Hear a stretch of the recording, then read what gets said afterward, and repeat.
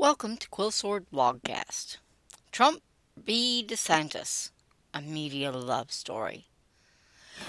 The weird thing is that the Lamestream doesn't seem to realize its fascination with trying to hype up the alleged conflict between Trump and DeSantis is actually benefiting both. Yes, I know it's February 24th, and the anniversary of the Russian invasion of Ukraine. Russia can continue ruining itself without my help today. It matters, of course. But the most significant thing about how today went is how much of a whimper it was. Russia be big on anniversaries, so many observers expected some kind of offensive. Well, they got one, but technically, a military offensive should be, I don't know, more offensive? I feel like I was kicking a sick puppy by picking on Russia today. So let's go play in one of my favorite sandboxes, U.S. electoral politics. The Lamestream Media wants Trump, DeSantis, want a row between them so bad that they can taste it. I thought they were going to hurt themselves a week or so ago when Trump attacked DeSantis. And then when DeSantis did nothing, that pretty much fizzled. I have to give it to DeSantis. He's playing a very good game. Do I think he's planning a 2024 run? Nope. He's clearly not a moron. Splitting the party would enrage Trump's supporters and many, if not most, of DeSantis' own. Even if the ones that want him to be the nominee. A full-on fight for the nomination against Trump would probably result in a Democrat in the White House, no matter who the Republicans ended up nominating. And DeSantis knows it. That said, he's well positioned should Trump decide against running, or get hit by a bus, which is substantially more likely. But in the event Trump doesn't run, DeSantis can step into the forerunner's lane with no trouble at all. That's because he's got enough sense not to let Trump rile him into a bad move. Trump is understandably sensitive and characteristically aggressive. Not his best traits, really. But if he feels DeSantis is after his job, Trump won't hesitate. DeSantis and the entirety of the rest of the planet know this. In that event, either Trump wins, quite possible because it's his forte, or Trump will take them both down. He isn't big on quit. So why did Trump seem to back off?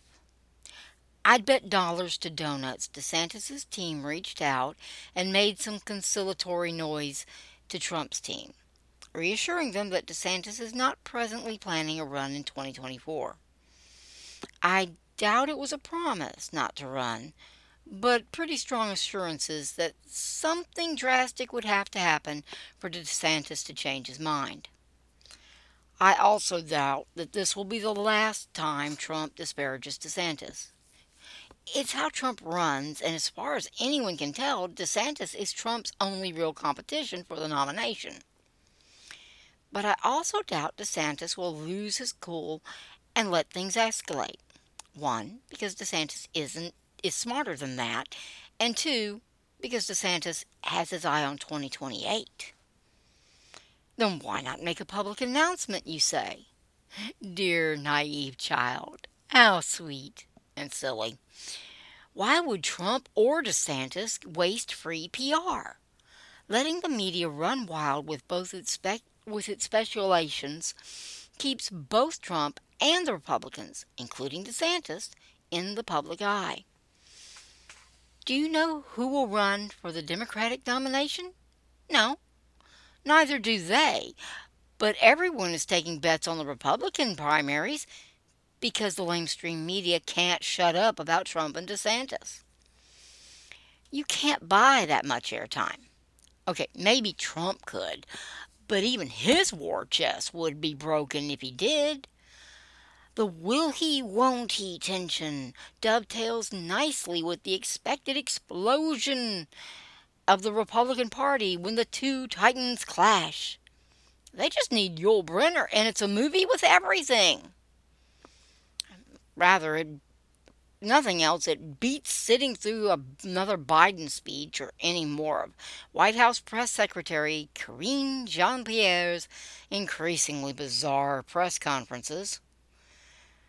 The delusional hope that Trump will implode his own campaign in a tiff with DeSantis gets both its daily dose of vitamins and a big bonus of the Lamestream Media getting to cuddle up in its lovely security blanket.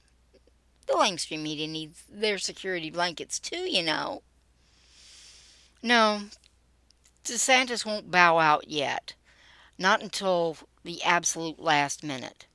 Letting the Lamestream Media speculate only helps the Republicans at this point. It takes all the wind out of the Democrat primaries, and they desperately need some wind. If DeSantis and Trump exchange a few barbs, it won't hurt and may help. As long as Trump doesn't go off and DeSantis doesn't lash out, this is nothing but good for both. I suspect they both know it. We're seeing more of the old Trump lately, but he's still been rather tame with DeSantis. He's not the kind to pussyfoot, but Trump is the kind to play the game. There's danger in that.